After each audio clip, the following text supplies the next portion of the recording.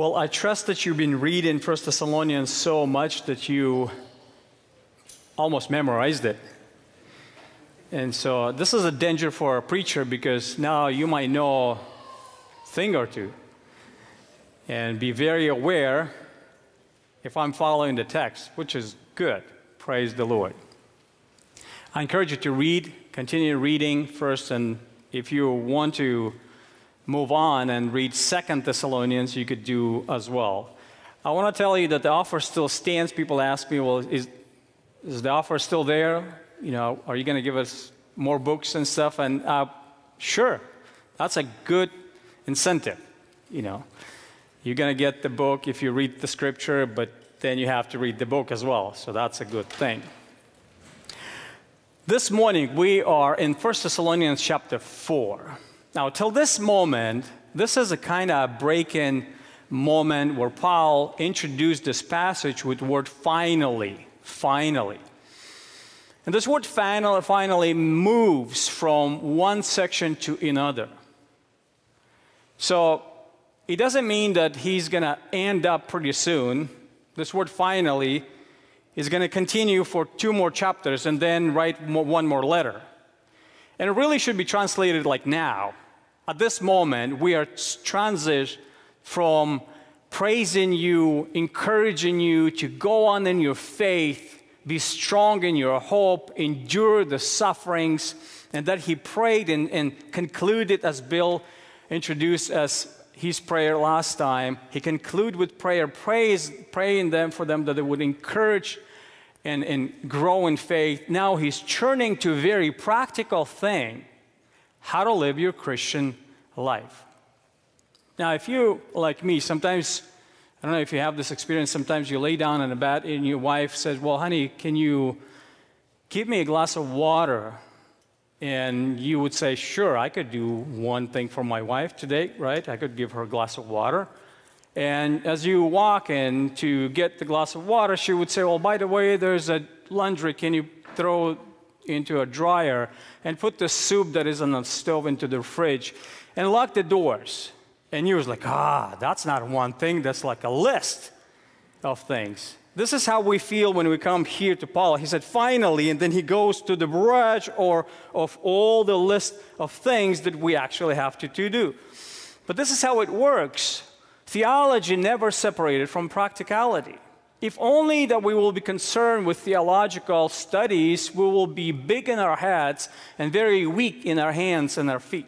We would not be able to do anything. So Paul is jumping into practice. And so therefore, that's a great shift, and it introduces a new section that deals with almost uncomfortable things. Uncomfortable things. That some things that would be uncomfortable that you would hear today, and I'm not apologizing for it because Paul is dealing with these things. Now, the chapter breaks basically in 3 sections. Paul is dealing with life, and he's dealing with the life in sex. How do you use sex in Christian life? This is our passage 1 to 8. In passage 9 to 12, he's dealing how to deal in your Christian life with work. How to work according to God and His standard. And chapter 4, 13 to 19 to 18 is dealing with how to deal with death. Sounds very appropriate for us because we live, we have sex, right? We work a lot of our times and we die. So it's a good chapter for us to learn how to live our Christian life. Now we read this chapter and we engage. Chapter 4, verses 1 to 8. We'll read just 8 verses. Finally then, brethren, we request and exhort you in the Lord Jesus, that as you receive from us instructions as how you ought to walk and please God, just as you actually do walk, that you excel still more. For you know that commandments we gave you by the authority of the Lord Jesus. For this is the will of God, your sanctification, that is, that you abstain from sexual immorality, that each of you know how to possess his own vessel in sanctification and honor, not in lustful passion like the Gentiles who do not know God, and that no man transgresses and defraud his brother in the matter, because the Lord is the avenger in all these things. Just as we also told you before, I solemnly warned you, for God has not called us for the purpose of impurity, but in sanctification. So, he who rejects this is not rejected man, but the God who gives his Holy Spirit to you. Pray with me. Father, we thank you. We briefly want to lift our hearts to you so that you would encourage us to believe your commandments and your will. Help us to embrace it in our lives and help us to be changed. Bless us, Lord, to take it deep into our hearts and down to our lives so that our lives will be transformed and be different. Help us to find things that we need to change by the encouragement and illumination of the Spirit. Bless us, Lord, this morning. Amen. So this passage is about sex and marriage, sex in Christian life. How to please God in your marriage. Now you have the outline, and the basic point that I want to communicate from this passage, it actually in verse 1, chapter 4, verse 1. The whole idea of the passage, the whole idea of all instructions, the whole idea of the commandments of the Lord is really one. If I would ask you today, what is your purpose in life, or what is your goal in life? Why do you do what you do? Why do you read your Bible? Why do you study? Why do you memorize? Why do you sing in choir? Why do you come here? Why do you do what you do even now here? Why do you listen to me? Why? What is the goal of your life? What are you trying to accomplish? And you have to answer this question, because if you don't answer this question correctly, you're going to miss the opportunity to do what God wants you to do. Like, for instance, when you play a volleyball game, what is the point of the game? Now, some people play for pleasure. That's their highest goal. Some people play for scoring. But the point of volleyball game or any other game, as far as I know, it's not to score. If the score is your goal, right, and that's all you're concerned about, you might lose the game, because some other people could score more than you. The point of the game is to win. That's the point of the game. Now, you could have pleasure, you could have excitement, you could have some scoring thing, but the goal is to win the game. So what is the goal of your Christian life?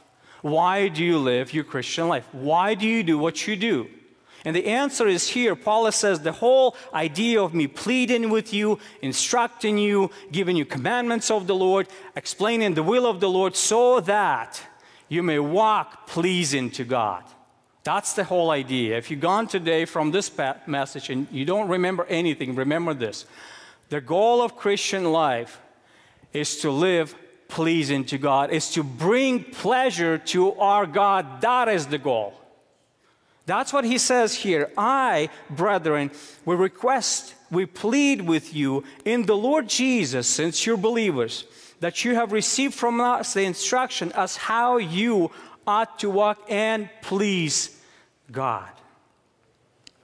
We attend Bible classes, we do Bible studies, we do devotionals, we worship in services, we read our Bible, we read our sermons, we memorize passages, but we rarely ask ourselves, is it pleasing to our Lord? In fact, today, can I ask you a question? Whatever we did to this point, was it pleasing to our God? We assume that, of course, since we read the Bible, it must be pleasing to our God. Since we sing the good songs, it must be pleasing to our God. I mean, with the band would be probably better pleasing with the Lord, to the Lord, right? But what is your goal? What are you doing, and what's your goal in life? What's the point of our Christianity? What's the big idea? And Paul is not hesitating. He said the point of all instruction, the point of apostolic desire, is to fill the holes in your faith, as he said in chapter 3, that he said that I will keep praying earnestly that I may see your face, in verse 10, and may complete what is lacking in your faith. I'm building your faith, I'm building your trust so that you may be able to bring pleasure to God. Paul is instruction how to live that brings joy to our God. Paul wants them to live a life, not just a holy life, not just a life full of religiosity, but life that is actually bringing glory into God by making Him happy. In Ephesians 4:1, he said, I implore you to walk in a manner worthy of your calling. In Ephesians 4:17, he repeats, I affirm together with the Lord that you walk no longer as Gentiles walk. But there's always, you have to walk in holiness. Why? The holiness itself is not the end game. It's like you're scoring in the game, but the goal, the end of the game is to bring pleasure. And you have to ask yourself a question, am I pleasing to the Lord? Whatever I did to this moment, am I pleasing to the Lord? Is He excited to see me? Now, of course, in Jesus Christ, He already pleased in you for sure. But is your Christian life, is your life with Christ, as you walk in with Christ, is He pleased with you? Is He rejoicing over you? Now, word please means just simply to satisfy someone. Now, your wife may please you. You may please your wife. You please your children. And there's always a game whom to please, right? What should I do and whom to please? There's so many things to juggle, and we are lost. But the goal of instruction and essence of Christian life is not to get lost in the world whom to please, because we only have to please one person at first, and that is our God. There's a phrase called coram Deo. I don't know if you're familiar with this, coram Deo. It's coined by reformers in the early 1700s. Martin Luther used this, and it simply means in the presence of God. The essence of Christian life is to live as if Christ, as if God, as if the Spirit, and He is, right here watching you at all times. And this is our greatest motivation for holiness, for devotion, for anything else, to be pleasing to God.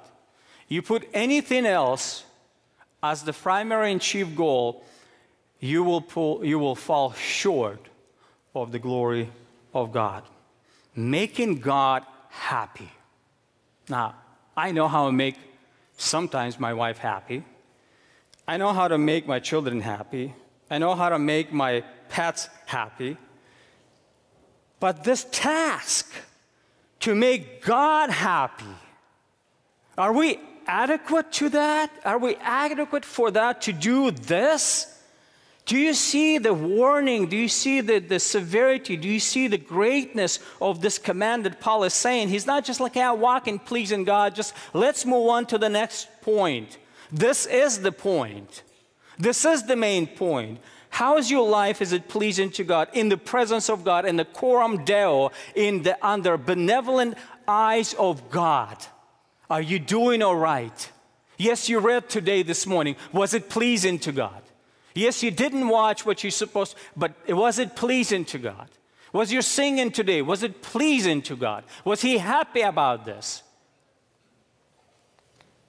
The big idea and essence of Christian life is to live entire life in the presence of God, under the authority of God, to the glory of God. In such a way we live that whatever we do, we have one thought: are you happy? Are you happy with me?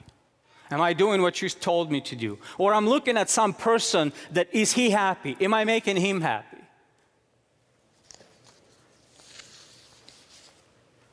I like how John MacArthur, every time when we had meeting with him at seminary, he comes once a year basically, and he doesn't teach at seminary, at least he wasn't teaching back then.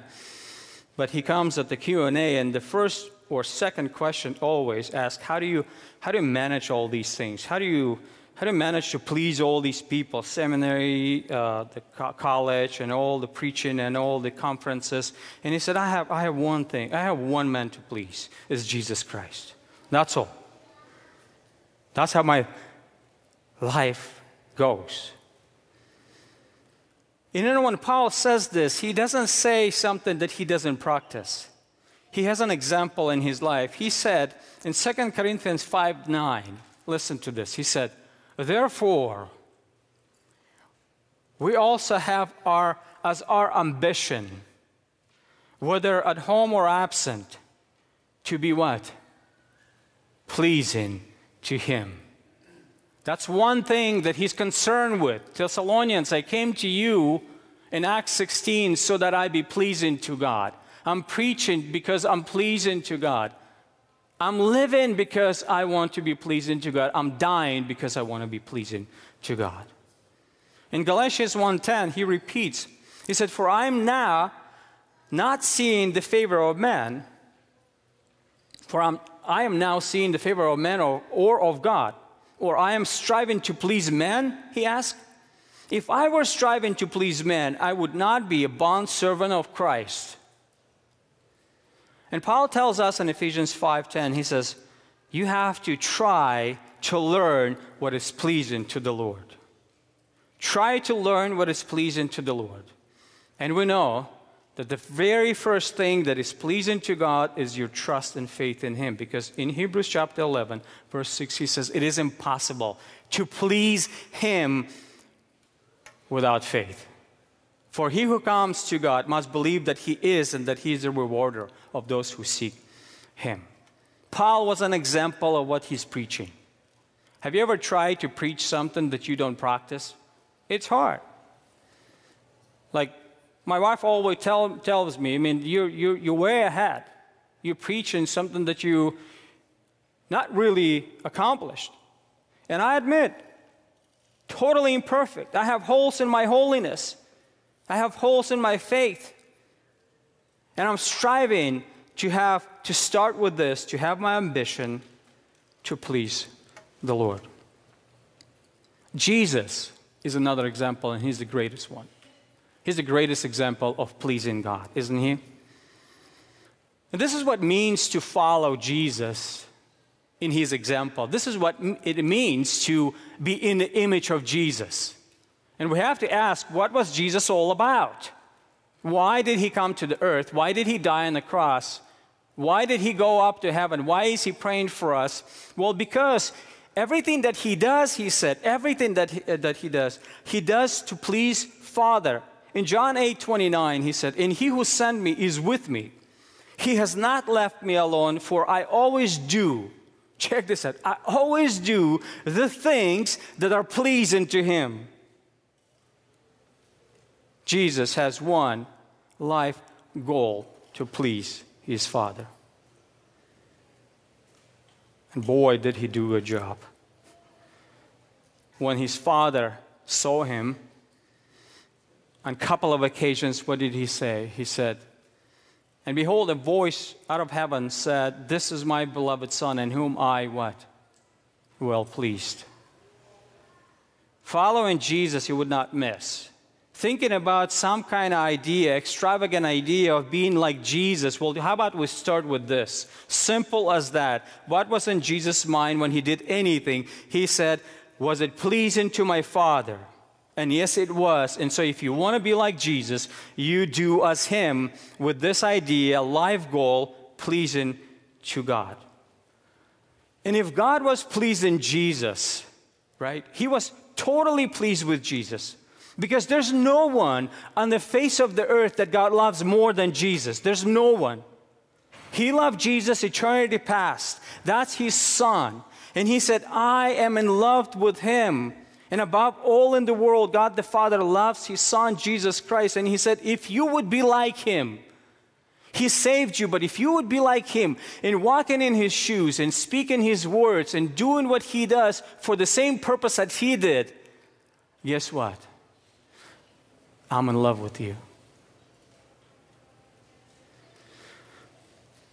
Now, when you are sanctified, integrated, formed, and transformed into the image of God, that's what it means, that you're doing everything with this mindset. Is it pleasing to God? Do I bring happiness to God? Because the Father's happiness, the Father's joy is rooted in Jesus. Is rooted in Jesus. And everyone who looks like Jesus, Father takes pleasure in them. And this is a great reminder for us. This is a great start when Paul is starting. He said, you must walk and please God. Just as you also do, you're doing it, keep on doing. And we're motivated not by fear, not by just struggling to obey and struggling to please, but we're motivated by love towards our Father. I'll give you an illustration. A boy was asked to throw rocks to break some windows. You know how boys are? They just do stuff. They throw rocks and hit the cars or whatever. And so they were all excited, and they asked him, hey, how about you join us? And he said, no, I can't join you because my father would not like that. And they start ridiculing him and saying that, oh, you're afraid of your daddy, right? You're afraid of what he could do to you. And he said, no, I'm not afraid of my daddy. I'm afraid of what I could do to my daddy by my actions. That's what I'm afraid. This is how we are motivated, Christians, those who are in Christ Jesus, in the Lord Jesus, those who already received instruction, those who already been placed into a special relationship with the Father. We have one idea: to please God. And as Adrian Rogers, who's now with the Lord, he used to say, if you please God, it does not matter whom you displease. But if you displease God, it doesn't matter whom you please. Question for you. How are you doing on walking and pleasing your God? Now I would say, how can you do that? Have you ever tried to please someone or to give some Christmas gift to a rich person? A person who has everything, right? What you're going to give him? Socks? I mean, he has like 50 pairs of them. iPad, he has 3 of them. He actually gave it to you last Christmas. So what are you going to give it to him? And it's all a struggle, like, well, how are you going to please this person with your gift? And so the second point that Paul is going here, he says, his answering question is not what you do, but how you do it. How do you please God? Like how you please the Almighty, the most richest person, the most holy God. How are you, a sinful person who is so needy, desperately in need of grace and mercy day after day? How in the world that I'm going to please this holy, almighty God? Now, the good news that Christ already pleased for you and he did everything. But in a practicality, the good news is that he told us what to do. Right? In verses 2 and 3, he told us what to do exactly. He says, for this is the will of God. This is how you please. The means of your pleasing to God is your sanctification. The goal of your life is to please God, number 1. Number 2, the means how you do that is by you being progressively sanctified. Now, don't mix them together. Don't mix one above another. The sanctification is not the goal. It's the means. It's the means to have relationship with the Father, loving relationship with God who is holy. And that's why he says, for I am holy, you must be holy as well. The highest goal of Christian life is to please God. How? By progressing in holiness. By progressing in holiness. It's interesting. John Stott is a commentator, as many others, tells us that the problem of ethics is the problem of our day and age today. Because Paul, when he's talking about the will of God, he's going to talk about generally what is the will of God and what does the sanctification means. And then he goes very uncomfortably to our bedroom and says, well, this is how the sanctification actually plays out in your bedroom, in your sex life. And John Stott said that this is a problem for our day and age. Christianity is not so far from non-Christianity today.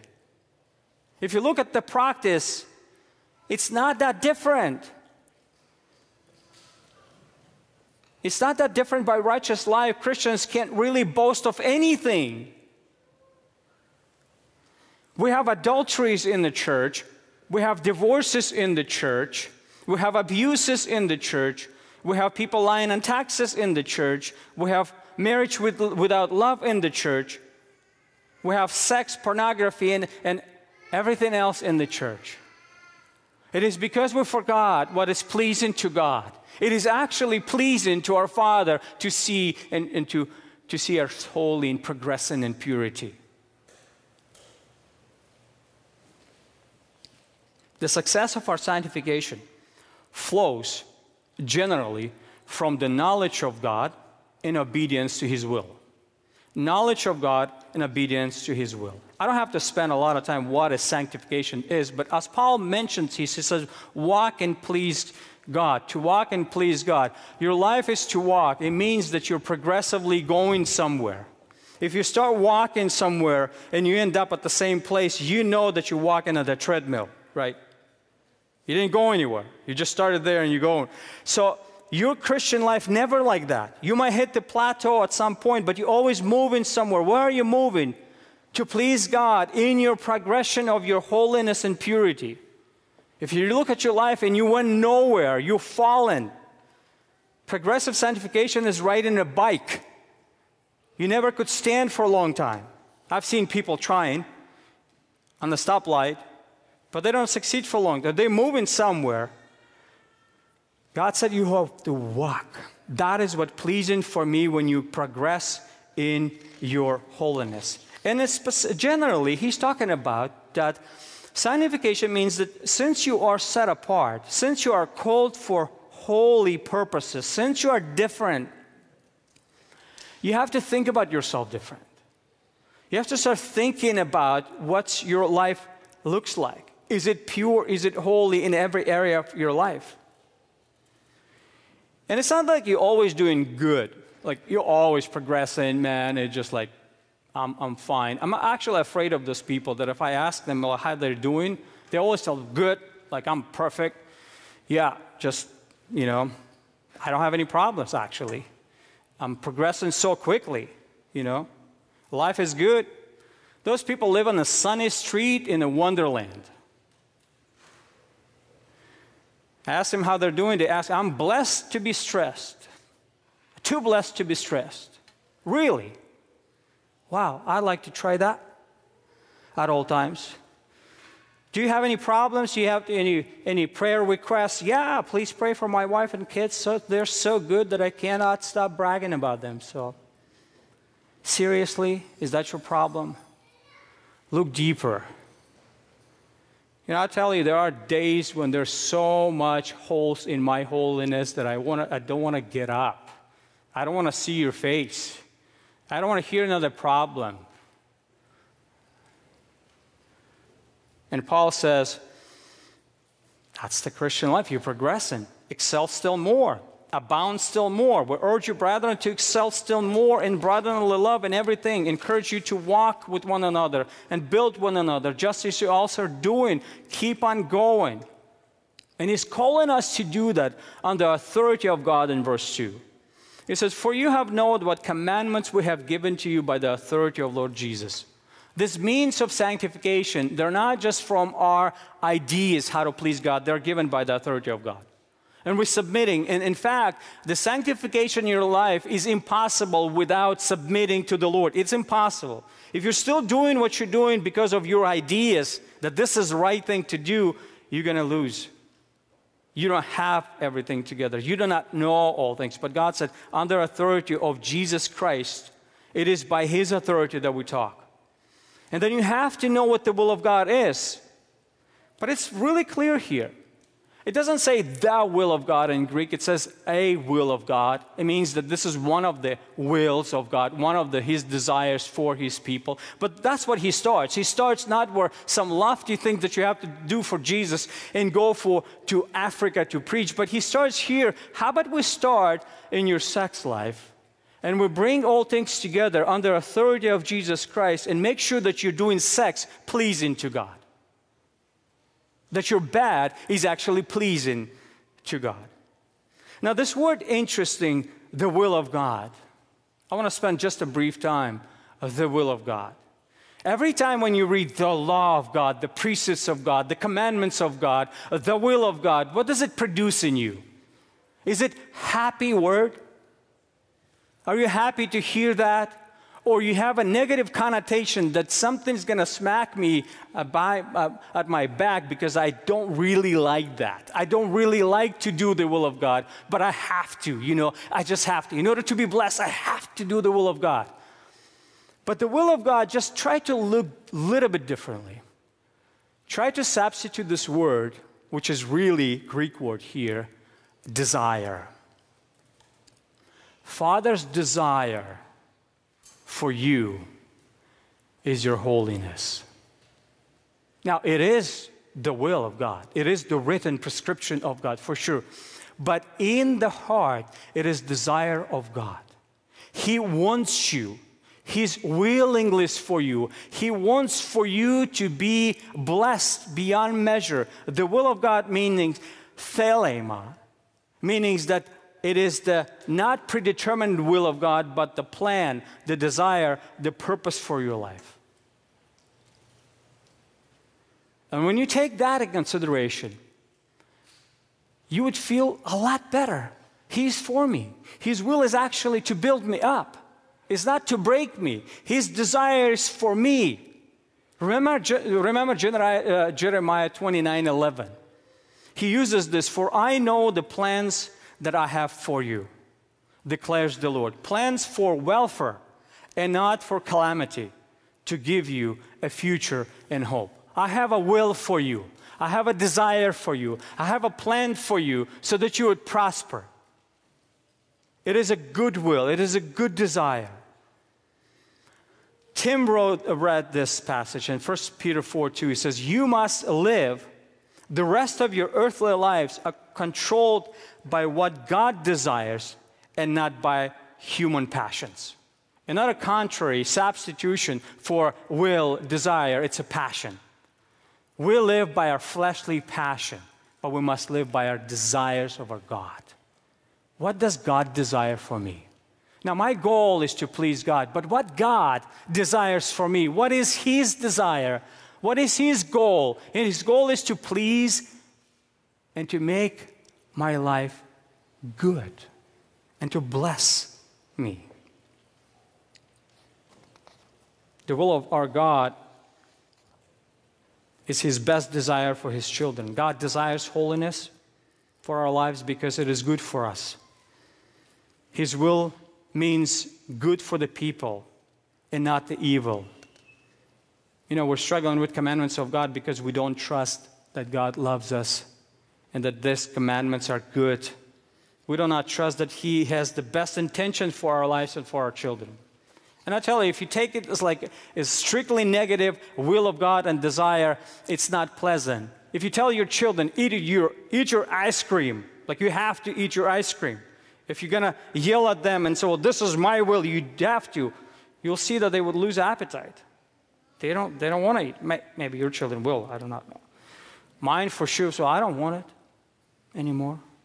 That's why David is able to say about the law of God, his delight is in the law of the Lord. Why? Because this law brings so much blessings. I shall delight in your statutes. I shall not forget your word. Your testimonies are delight. I shall not forget your word. Your testimonies are delight for me that they are my counselors. I shall delight in your commandments. Can you say that? That the will of God is so sweet for you that you are actively seeking to do it.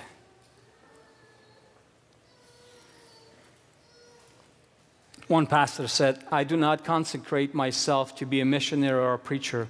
I consecrate myself to God to do His will where I am, be in school, office, kitchen, wherever He may, in His wisdom, send me.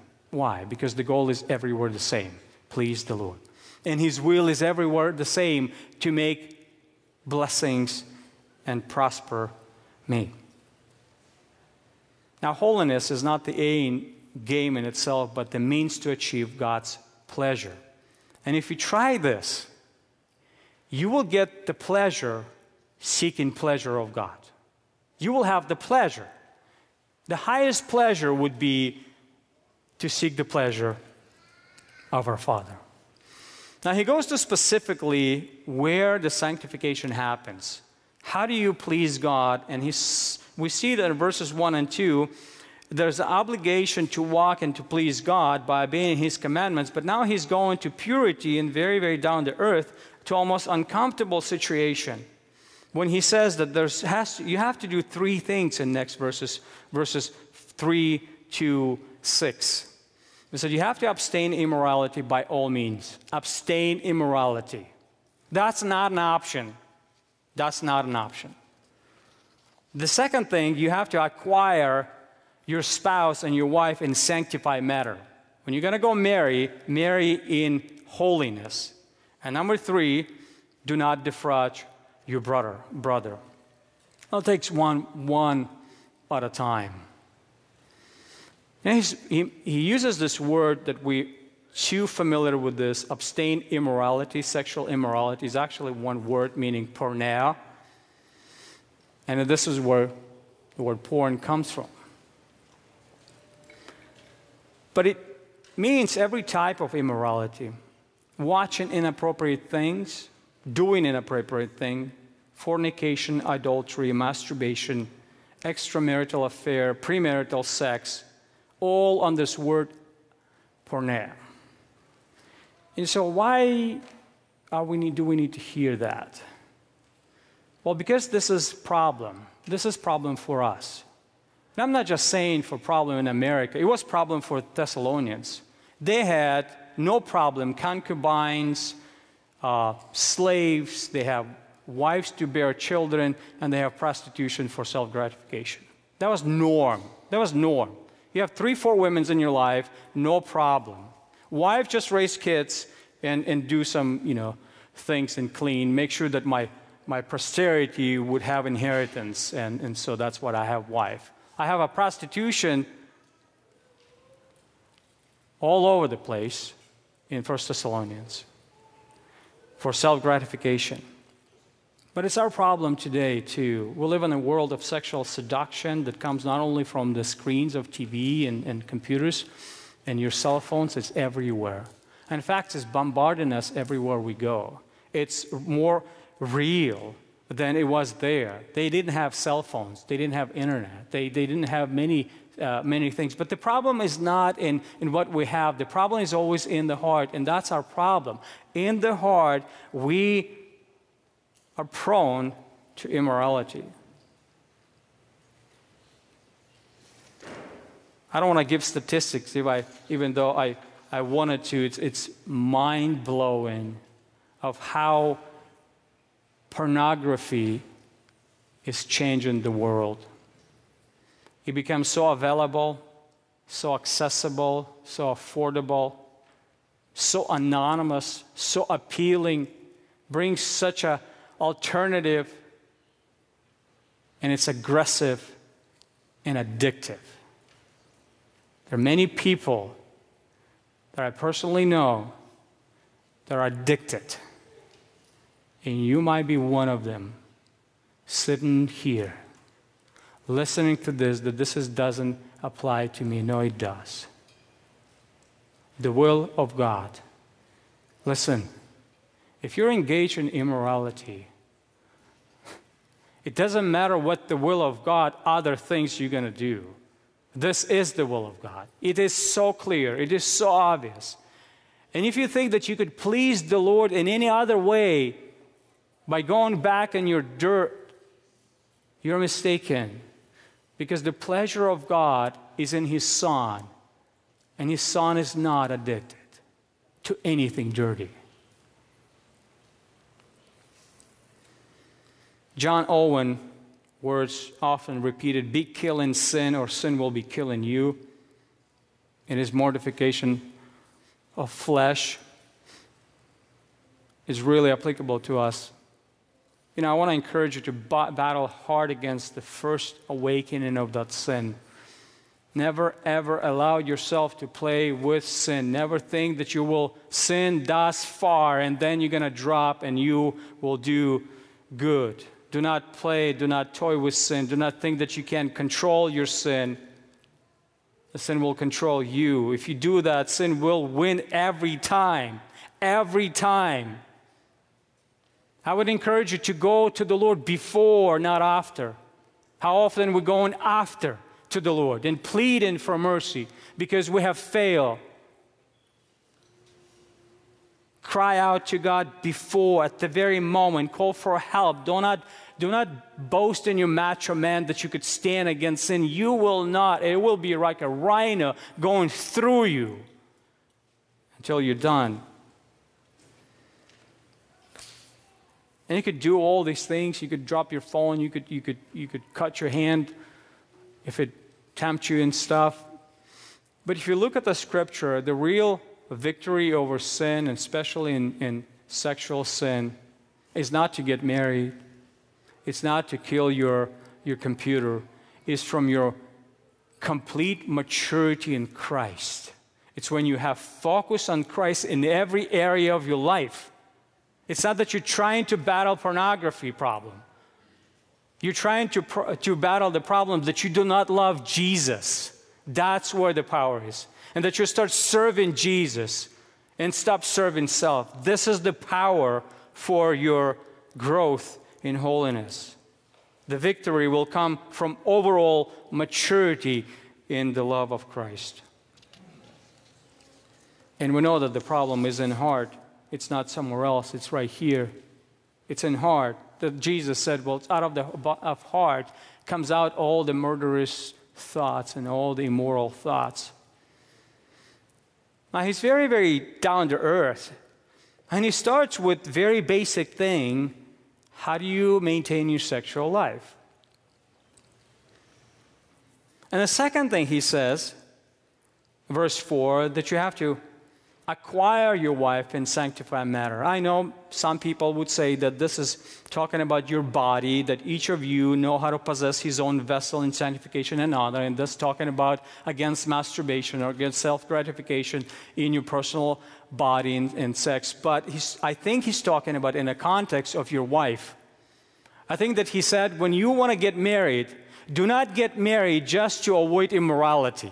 It's like, okay, I can't really deal with my lust and with my passion. I need to get my wife. You know what you're going to do with your wife that way? You make prostitutes out of her. And she would not live with you long. If that's how you're going to use your wife. And Paul says, don't do that. Each of you know how to possess. And the word possess means in Greek, acquire. Acquire. When you get your wife, if you have an NASB, you have a little one there by possess his own vessel, and on the side marks it says acquire. This is how it's used. In Ruth, chapter 4, verse 10, the same word used in Septuagint, Greek word, says, moreover, Boaz says, I have acquired Ruth. I have taken Ruth, the Moabite, as the widow of Mahlon, to be my wife in order to raise up the name of the deceased on his inheritance. So he says, well, just generally avoid every type of immorality, but do not try to avoid it by getting your wife. Get your wife in holiness and purity for a good purposes. People will say, well, Paul says that if you cannot abstain from immorality, then in chapter 7, verse 3 of 1 Corinthians, that you could obtain your wife. But read the next verse. It says, and you do your duty to your wife and serve her. That's why you get your wife. Do not abstain from doing duty. Acquire your wife in sanctified manner. The focus of this section is on the purity in the way how and why you are getting your wife and how you get married. When you're ready to marry, please do it in sanctified manner. For God has called you not for the purpose of immorality under the legal umbrella of marriage, where your lust is really and the passion is really what you're all about. You know, we think that we can't be immoral on our bed. Well, you can. If you're using your passions and lust drive the sex at your home, you're immoral. And that's why the third thing he said, do not defraud your brother. Do not take advantage of someone, whether it's wife, whether it's neighbor, Do not go to your neighbor's wife. You actually have to say that. Do not defraud your brother. Do not go to your neighbor's wife. Now, we are ashamed to even talk about this, but these things happen. And Paul gives a serious warning. He said, listen, if you're going to dismiss that, if you're going to please God any other way outside of holiness, and you're going to try your own way, right, you might have your own way. But God is the avenger. Just make sure that He will punish. Make sure that you know that. Make sure that He's avenger. He sees your secret life. He sees it, how you defraud other people. He sees how you being immoral. Because God is righteous. And He's watching.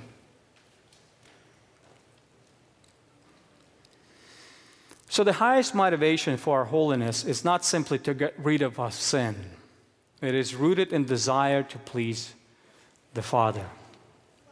There's a great pleasure in pleasing God. Let me ask you a question. Do you experience the pleasure of holiness?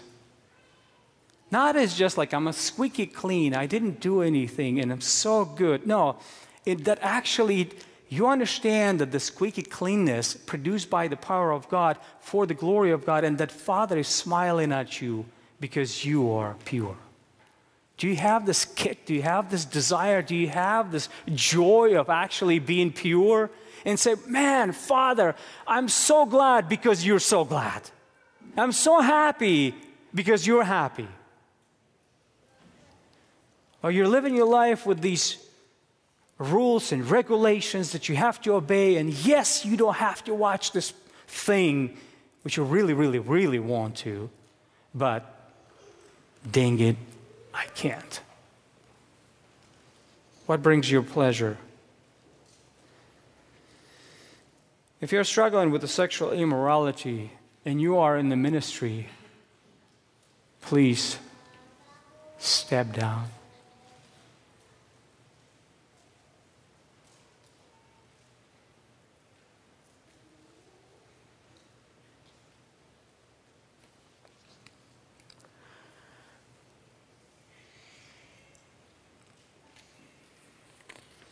I could ask the third question, who's adequate?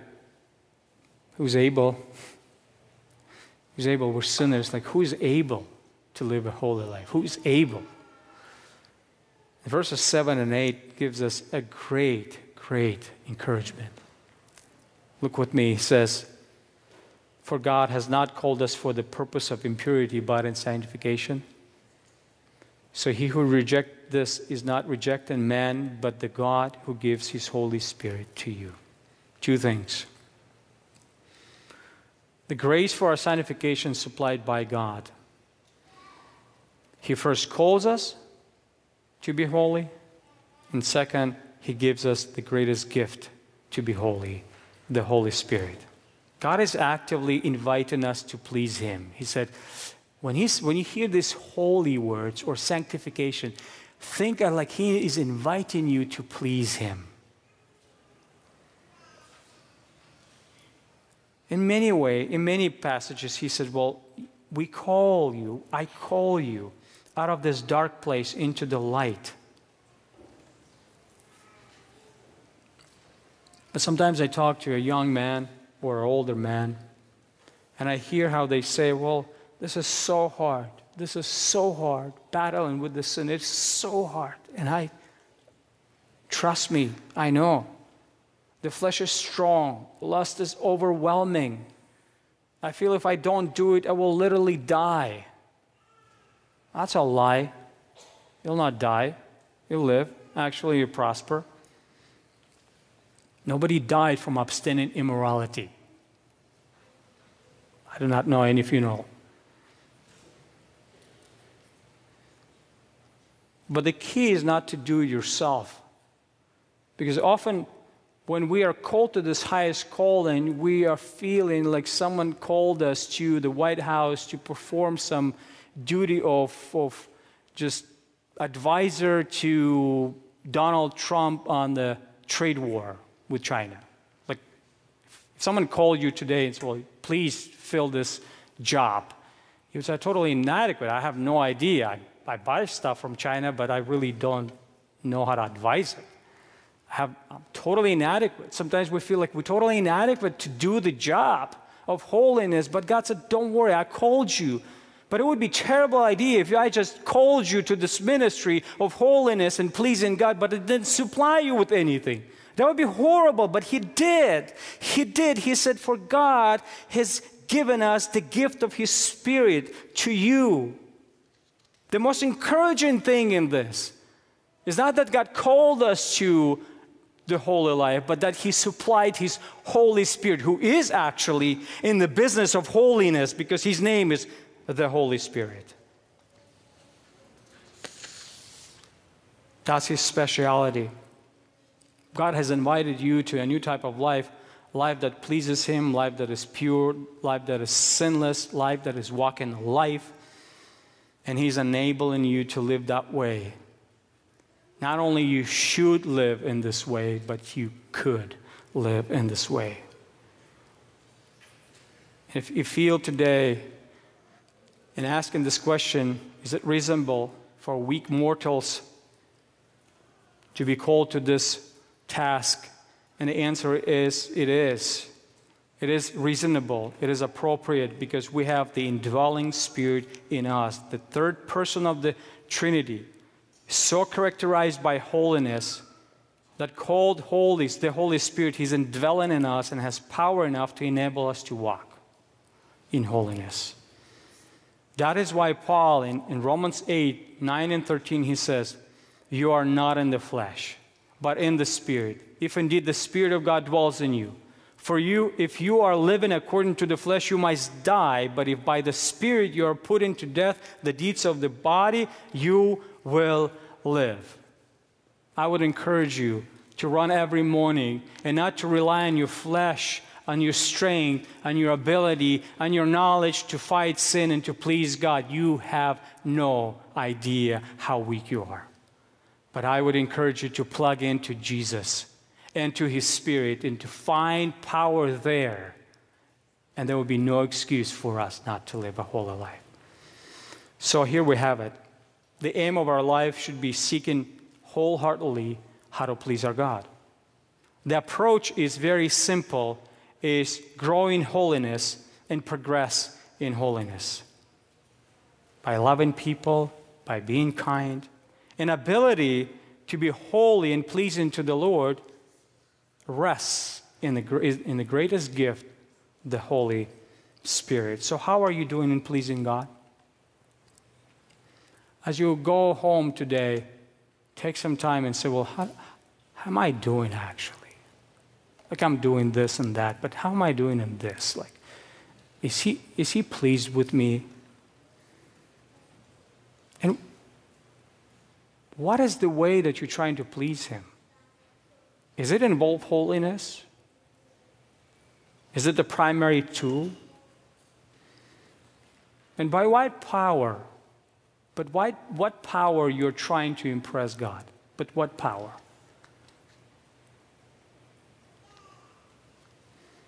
Is this the Holy Spirit working in you, bringing you in the progression? Father, we thank You for Your kindness toward us. You have clear commandments and clear instruction for us, abstain immorality. That Your will is our holiness, and these are the means by which we please God. Help us, Father, be real. Be real as we try to please You to kill sin. And it applies not only to sexual immorality, but the principle is still the same. If we love anything and anyone more than we love You, really, that is our passion. So You want to redirect us, and You want to bring us to the cross where the grace is, and to the power of the Spirit by which we actually can be pure. We praise You, Father. Help us not to excuse our sin, but to abstain from it, to kill it For the name and the glory of the Lord Jesus Christ, we pray. Amen.